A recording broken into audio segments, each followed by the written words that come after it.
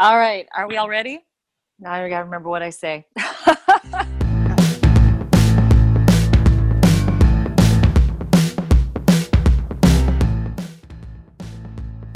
Hi, this is Wendy Berry. Welcome to HR Wonder Women with Wendy and Ann, and enjoy the show tonight.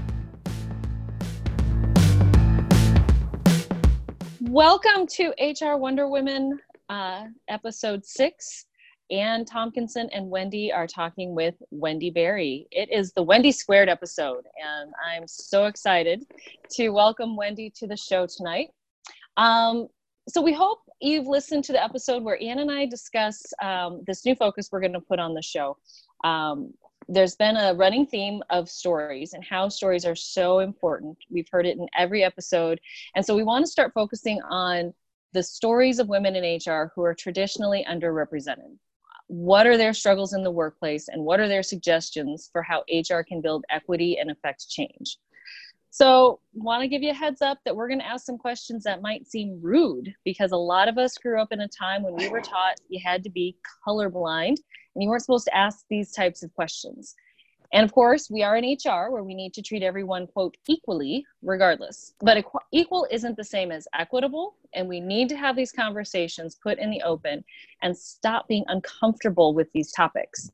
We need to work to provide for everyone's needs, everyone's work-life balance, regardless of that, what they need or want, and have a safe place for everyone to work. So one of the things we're going to start doing is asking our guests to self-identify so that we can talk with them how they prefer to be referred to, the pronouns that they prefer, just to help keep the conversation a lot more comfortable. So I'm Wendy. I identify as female, and my pronouns are she and her. Hi, Ann. How about you? Hi, Wendy. Wendy 1. I'm not sure how we're gonna do this evening. Yeah, I'm the only one, and sorry about that. I am looking for some information. Not how I identify. I actually do that. I identify as female. My pronouns are she and her, and now I am going to introduce you to also Wendy 1. Nobody should be number 2 in this episode. The other side of Wendy Squared. I am excited to introduce our guest tonight, Wendy Berry. Wendy is the Director of Human Resources at Big R Stores, a farm outdoors and home retailer in the Midwest. She's been in HR for over 10 years, and Wendy is also a newly elected city council member in West St. Paul, Minnesota, which is pretty exciting. Wendy, tell us how you identify and what your pronouns are.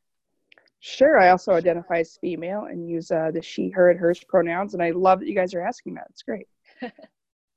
Awesome.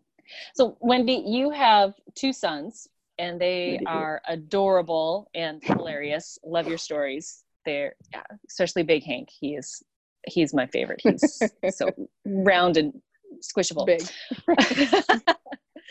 And your wife was the one who gave birth. So let's talk about FMLA, especially as a woman who is LGBT, getting parental leave when you're not the birth parent. Yeah, those guys are adorable and hilarious and all those other things that you don't write about on social media.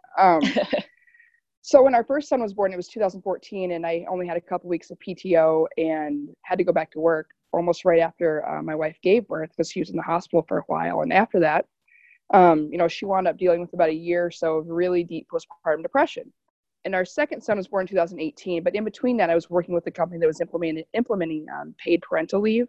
And as we started doing that, as part of a 2-mom family, the vernacular was killing me. It was, hey, let's give dads time off, or paid paternal leave is going to be so great, or, starting the day the baby is born. So really focusing on what your typical general mom and dad have a baby type situation. And don't get me wrong, that's great too. And it's also not as inclusive as it should be. So there's that whole vernacular thing where eventually we ran into the correct version of it's a 12-week parental leave for parents that were giving birth or adopting. And so just those certain words made it a whole lot more inclusive. And it was just a game changer when I was able to stay home with my wife, even though I didn't have the baby, just to adjust to that dynamic and not have to worry about, am I going to get paid? Am I going to run out of PTO? And are my benefits going to go paid for? All those sorts of things. So I can make a list of 4 billion other reasons why it's just a win-win-win situation for everyone, but you guys probably know that. No, that's awesome. And I think it just goes back to the words are so important, the words that we choose to use when writing policies, when writing guidelines or anything like that, being sure that we're using that inclusive language. Absolutely. And I think, it goes beyond even just when we're writing policy, right? It's just in our everyday speech. If you just think about the assumptions that people make and how inclusive or not inclusive our language is, I think sometimes it's almost easier when you sit down to write a policy, like, oh, there's weight to this. Let me be careful about what words I'm using. But when you're just talking to people, if you're always talking about paternity leave and maternity leave, and you're never talking about paternal leave, you're excluding a whole bunch of people. Like, it's great when you sit down to write the policy, but I think we need to be thinking about it. This is something we talked about with Tamara last month, is just the importance of the way you're using words all the time. And I come from a linguistics background where we learn about how the words that you use shape the way that you think. So when you're careful about the words that you use, you actually start to think differently. And so it's not just like, oh, the words we use show the way we're thinking, but when we're intentional about the words we use, it can change the way we think so that we actually start thinking more inclusively. Thinking about that a little bit, this isn't a great segue to the next question, but you were recently elected to the West St. Paul City Council. And I remember reading some on Twitter about you were thinking about running and maybe you were going to run. But tell us a little bit about, tell us the story. So tell us what prompted you to run, what the campaign was like, and then talk a little bit about your HR background and what that brought to the campaign, and even you thinking about the role, and then just thinking about intersectionality, all of the other various expressions of your identity. How do they impact your role on the council? Yeah, that's a great question. Great many questions. The reason that it was about a year ago, I guess, probably this time last year when I started thinking about it. Our city council has historically been male. There have been only 5 women that have served on city council in 128 years, and I'm pretty sure we've had more mayors named Dave than we have women on our city council. Which, I mean, I know Dave is a popular name, but it just kind of goes into, that's how infrequent it is. So that was part of the reason, and then another part of the reason was just watching the dynamics between the city council members and the mayor, who happened to be female, for the last couple of years, and it was embarrassing, and it was appalling, and it was like, we really voted for these people, and this is how they think it's okay to talk to other people, because in HR you don't talk to people like crap without some type of repercussion, and these guys just weren't having any of it. And so I was like, you know what, I'm gonna throw my hat in the ring. And I had no idea what would happen, but I had actually talked to the mayor for a few hours before I actually filed, and I said, asked a lot of questions, that sort of thing. And she goes, what happens if you don't win? And I was like, I don't really care. I mean, it's not going to change who I am as an individual. And I think it would still have been good, because people still could have seen, hey, I can run for city council too. So I was like, if I lose, it's cool. But then I filed, and then I started talking to people, and I was like, no, I can't lose this. But it was good. And so when I filed, there was a lot of, still a lot of that continued sexism going on. And I can talk about this a lot. And, a lot of females that were supporting my campaign and had been outspoken about the type of sexism people were experiencing from some of these city council members. They were finding, screws in our tires, and it was pretty insane. And that's not really the right word. It was pretty, a little scary and a little uncomfortable and a little really weird. And so there was a lot of that going on. And, our town is about 20,000 people, and we were like in Teen Vogue and in NPR and all these local news outlets and everything like that. And that's not one of the things you really want your city to be known for. But we were, and that's fine. And so, the election came out, and there was a primary, and I beat a guy that's been the mayor in the past and on city council a couple times. And it was a really good feeling. And so I ended up being the 6th female that had been elected to our city council. And from what I've told, I'm also the first out LGBT person to serve on the council as well. So that's pretty exciting. I've only been sworn in for a couple of weeks, and I've already interviewed candidates for an open council seat, tore apart a code of conduct policy that a lot of people really hated, and kind of added some things back. And it was really easy to just relate with people on the campaign trail, wherever it was. There were a lot of people, asked what I did, and I told them, and I had to explain to them that HR wasn't always bad, and that was a lot of conversation. But it was good. I'm thinking hopefully the people of West St. Paul think a little bit better about HR people, and it's just that relating with different people and understanding that everyone comes from a different spot and that sort of thing that I think could cross over, kind of a good mix between the two. That's good. Yeah, I'm just curious, and I know this wasn't in the questions, but how has your employer been with you becoming a city council member? So I'm on my third employer since I filed. Not by plan, but the current one now that I'm on city council is extremely supportive. And actually from West St. Paul, and actually funny enough, a lot of the people that I work with are also from the town. So it's very flexible and very supportive and very understanding when things come up. So it's very nice to have that. That's nice to hear about an employer who is supportive of someone being active civically. It is important, and it's one of those things that I've talked with my girls a lot about in the past 2 years, about how, really it's the local politics that are more important. Mm-hmm. And unfortunately, those are the ones we pay the least attention to. So we've been paying more attention to what's going on in our town. And so I think I love it, Wendy. And I love that you're bringing that focus to your town. It's the same, I think a lot of people, anytime a national political situation hurts them in any way, they feel resigned and they feel like they can't do anything. And I was in that camp too. But I think when you see there are things that are going on your local level, I mean, who does watch the city council meetings on public broadcast? Not a lot of people. No. But when you do and you see it happening, you're like, that's ridiculous. People shouldn't talk to each other that way. Or I'm super passionate about this, sidewalks in our city. And those are things that you can fix at your level. And it starts there. So I'm excited for the next 4 years to see what happens. And I use that word a lot when talking about it. And I'm sure people are saying like, okay, Jesse Spano, we get it. You're so excited. But I'm just kind of excited to see what happens and what we can do and that sort of thing. So I think it'll be a good time. Yeah. I'm looking forward to watching you, quite honestly. Well, I can give you the live stream so you can watch it every 2 weeks. So how's that stuff? We could start live tweeting it for you. That might make it more fun. They do. There's like a live the city Facebook group will watch it and they'll have like running comments and it's hilarious after the meeting. You go back and read it all. So I've done that a few times. People are engaged around here. It's really great. That's good. I've seen that locally here too. So it's kind of fun. It is. It's especially good that people are really engaged and are so positive after all of the horrendous stuff that you went through during the campaign. Mm-hmm. I was listening to you talk about like the screws in the tires and everything, and I'm thinking in 2018, like really, like this is where we are. Because a woman is running for city council. Like it is horrifying and sadly less shocking than it should be. Yeah. It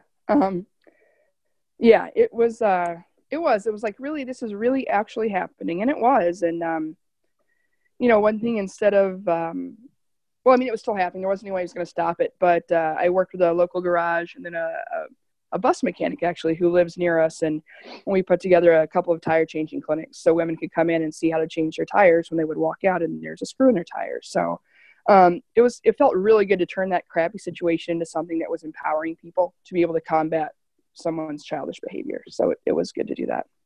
Yeah, I love it. That was such a great story. Yeah. And I, applaud your courage in just continuing to run and not letting that stop you. We were talking before the recording started, and I don't know if I'm allowed to say badass on the there were a couple recording. Days. But But yeah, I mean, that was badass that you just kept going and said, this stuff ain't gonna stop me. As scary as it truly is. Oh, that's great. So I'm going to do a segue here of you did not throw away your shot, because you are. Yeah, right. Okay. Nice. Yes. Didn't throw away your shot. You have talked on your blog, and I've seen you posted on Twitter and stuff, that you are obsessed with Hamilton. We could have a Wendy Squared duet going on, because my daughter and I went to it, loved it. We've been obsessed with it, singing all the songs. My daughter's actually getting good at some of the raps, which is kind of awesome. But it's just not us. This is a show that has just resonated and taken off with so many different people. So why is the show hitting you? Why do you think it's hitting you in this way, and maybe hitting others that way too? Yeah, I mean, I don't know. For me, I had some friends that actually saw it on Broadway. I did not. I saw it in Des Moines, Iowa, which is close. And I'm always late to jump on these bandwagons, and so I think part of it was kind of the timing of just some life things going on, It was weird. I mean, it's the lyrics that I'm obsessed with, of course. Lin-Manuel Miranda writes these completely relevant musicals about, this guy that's on a $10 bill. And I know history people are so mad at me right now for choosing that to describe Alexander Hamilton. But there are just like little snippets of lyrics that I play in my head over and over with so many situations. Of course, Wendy, you during this whole election, that was every single time some super annoying thing would happen, like I would find a screw in my tire, or my favorite was like there were like 3 random master locks thrown in my yard. What the hell is that? But I was like, okay, and I would just have to remind myself that I wasn't going to throw away the shot that I could have to actually fix things.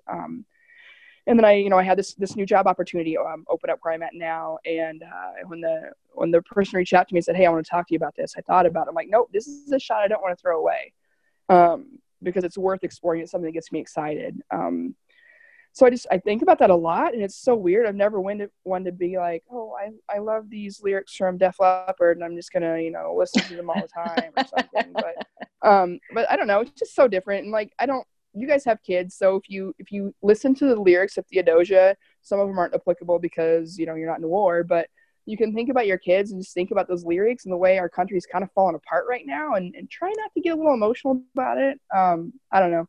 There's a lot of different ones like that are really cool. And then I also, have you listened to Hamilton Mixtape? It's like where Lin-Manuel reached out to all these people, and they're super amazing. And so I have the CDs in my car, but my wife has the fancy MP3 player in hers. So we listen to them a lot, and we kind of trick our 4-year-old into thinking it's Moana every once in a while, because he kind of, like, no, it's Moana, listen. But, not every time.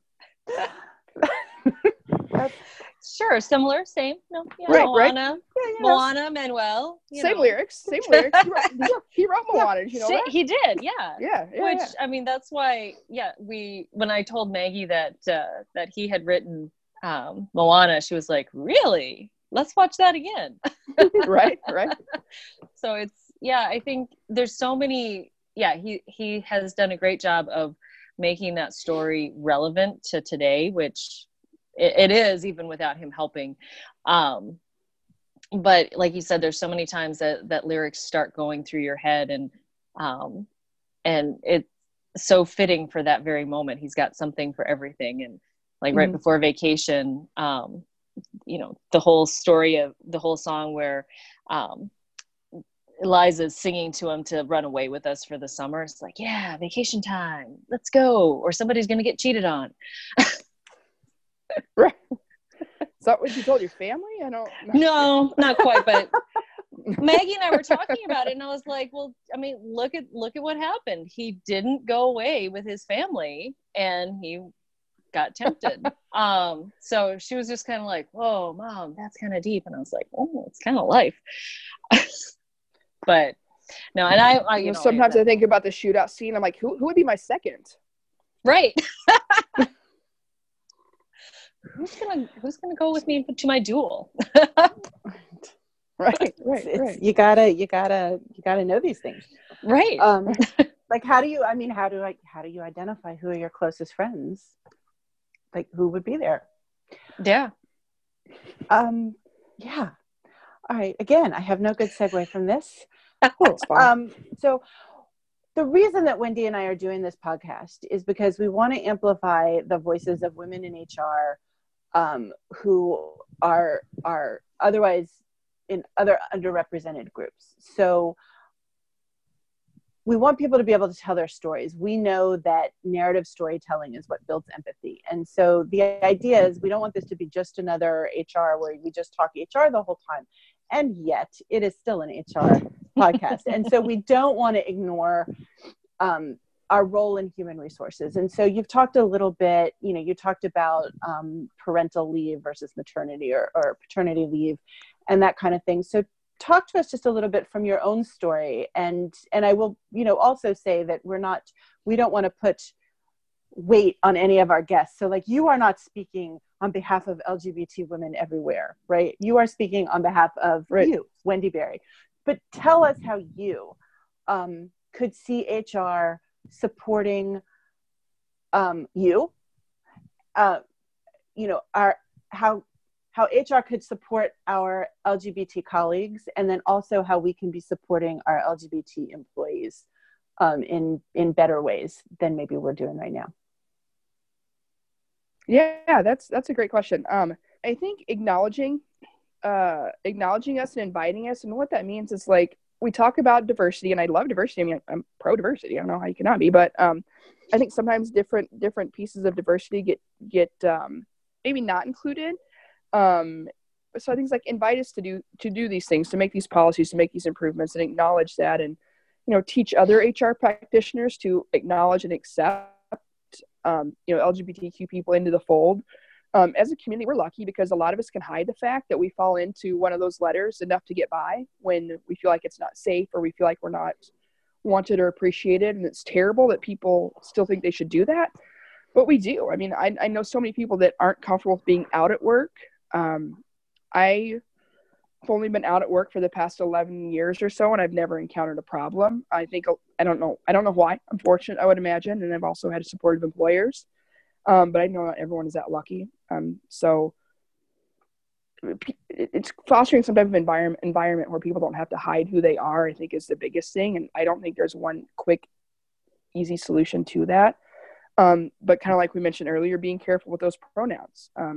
Use they in policies for job postings if you really think you need a pronoun. I mean, there's no more, not everyone identifies as he or she. People use they, and people shouldn't be turned off by that if they're reading a job description that talks about he and she, or he or she, or whatever. And don't wait for someone from the LGBTQ community to tell you how to fix something if you can. I mean, like a gender inclusive bathroom, why not just have one of those?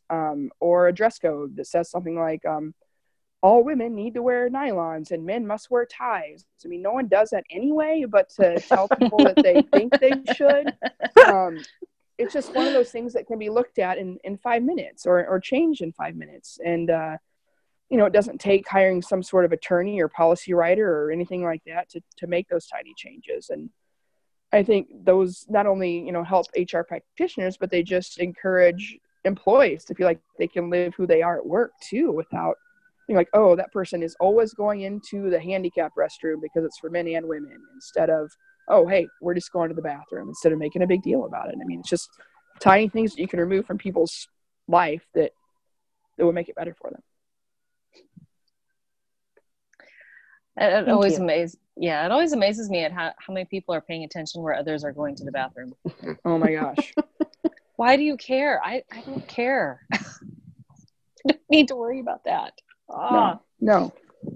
Worry about important things. So, well, Wendy, it is now time for everyone's favorite part of the HR Social Hour podcast, and that is the question connection. Yeah. So here on the HR Wonder Women, we have our own special female twist to it.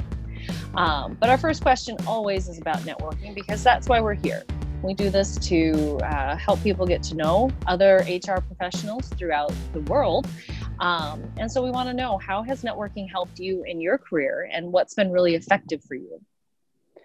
Yeah, I mean, it wasn't until I really started digging in deep on HR and in social media that I finally felt like I found HR folks that are in it for the people side of things and not just the policy side of things. I felt like it only barely scratched the surface of that locally, and part of that's on me for not getting super involved in our local chapters, but anytime I did, I was like, wow, all these people look and act the same, and I'm not interested.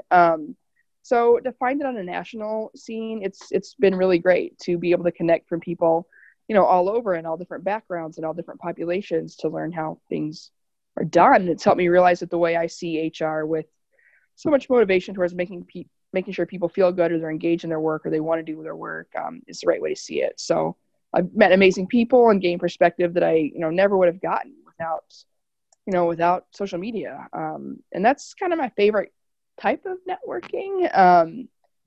I don't really like, Wendy, can I tell the story about how we met? Yes. Yeah. I don't really, and so had I not met Wendy before this via Twitter, it would have been even weirder. We were in a bathroom washing our hands, so it was totally hygienic. At Disrupt, the first Disrupt thing in Minneapolis, and Wendy was at this thing, and she said Wendy, and I was like Wendy, and it was really weird, but it was cool. But I mean, that's kind of how I feel like real, like in-person networking is. It's super awkward, and you feel like you have to talk to people when you're washing your hands in the bathroom. So I'm not a super fan of that. And so I love that social media kind of makes those connections before you run into strangers in a public restroom. That is like the tagline for social media. Right? It really right? is. It really is. Make connections before you run into strangers in a public restroom. I love it. I love it. So when you tell us some women that you read or follow for professional insights.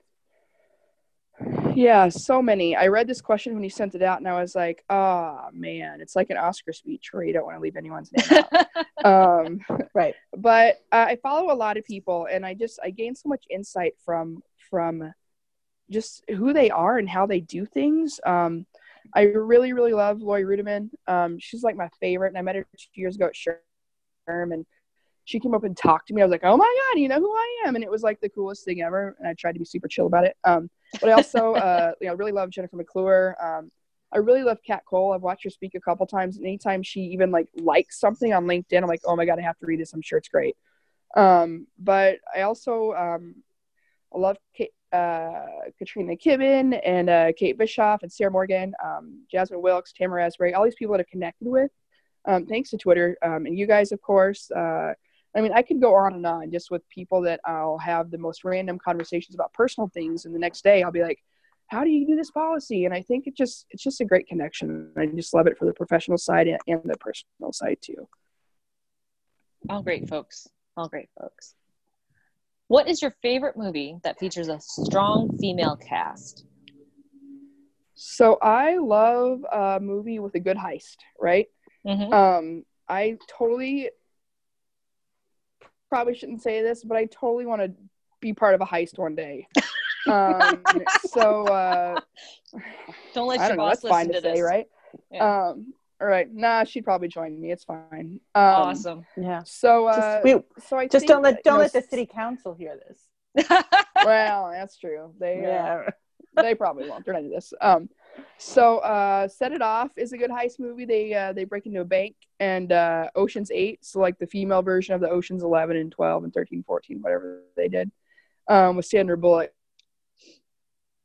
I want to see that.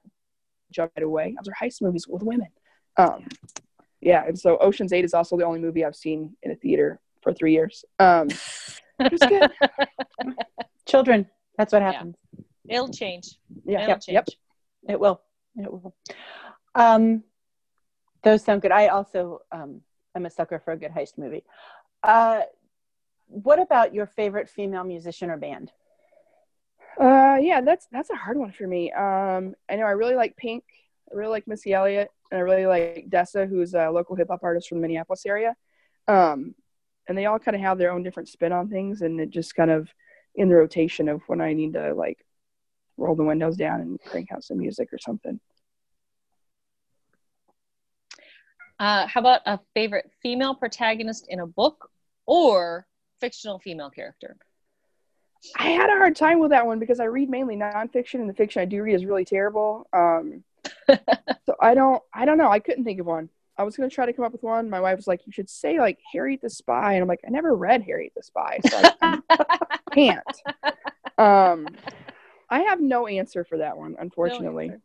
Well, how about a fictional female character? The kind of putting you on the spot. Yeah, like totally. Not just on a book, not just in a book, but in TV show, movie.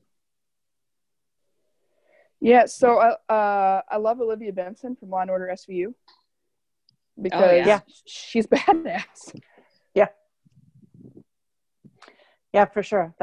She's a good one. Yeah. And, she also, I'm not going to try and say her name because I'm going to butcher it. I can't remember it. But she is also very involved in her personal life in helping sexual assault victims. Yeah. I love that. I love it. Which I think she got into through the show. That's just awesome. Yeah. Okay, so this question may sound bananas because you have a job and you have 2 young children and you're on the city council, but what else do you like to do, Wendy? Yeah, right. Well, there's the whole smashing the patriarchy thing. That's kind of fun. Yeah. And our 4-year-old is he's starting to get into activities. We're in soccer now, which is really just a bunch of kids running around in circles. And he does like a running thing in the summer, so I'm totally into that like parenting running thing, which is cool. I love it. I love traveling. We haven't done it as much as of late, again, with the kids things, but it's a lot of play dates and trips to the zoo and reruns of Paw Patrol in our lives right now. And it's good and it's temporary. So yeah, a lot of it revolves around those dudes right now, but it's great. That's just awesome. I love watching you watching what you share about your kids, as well as the rest of your life. It's just, it's temporary. It's a short time to have to watch Paw Patrol.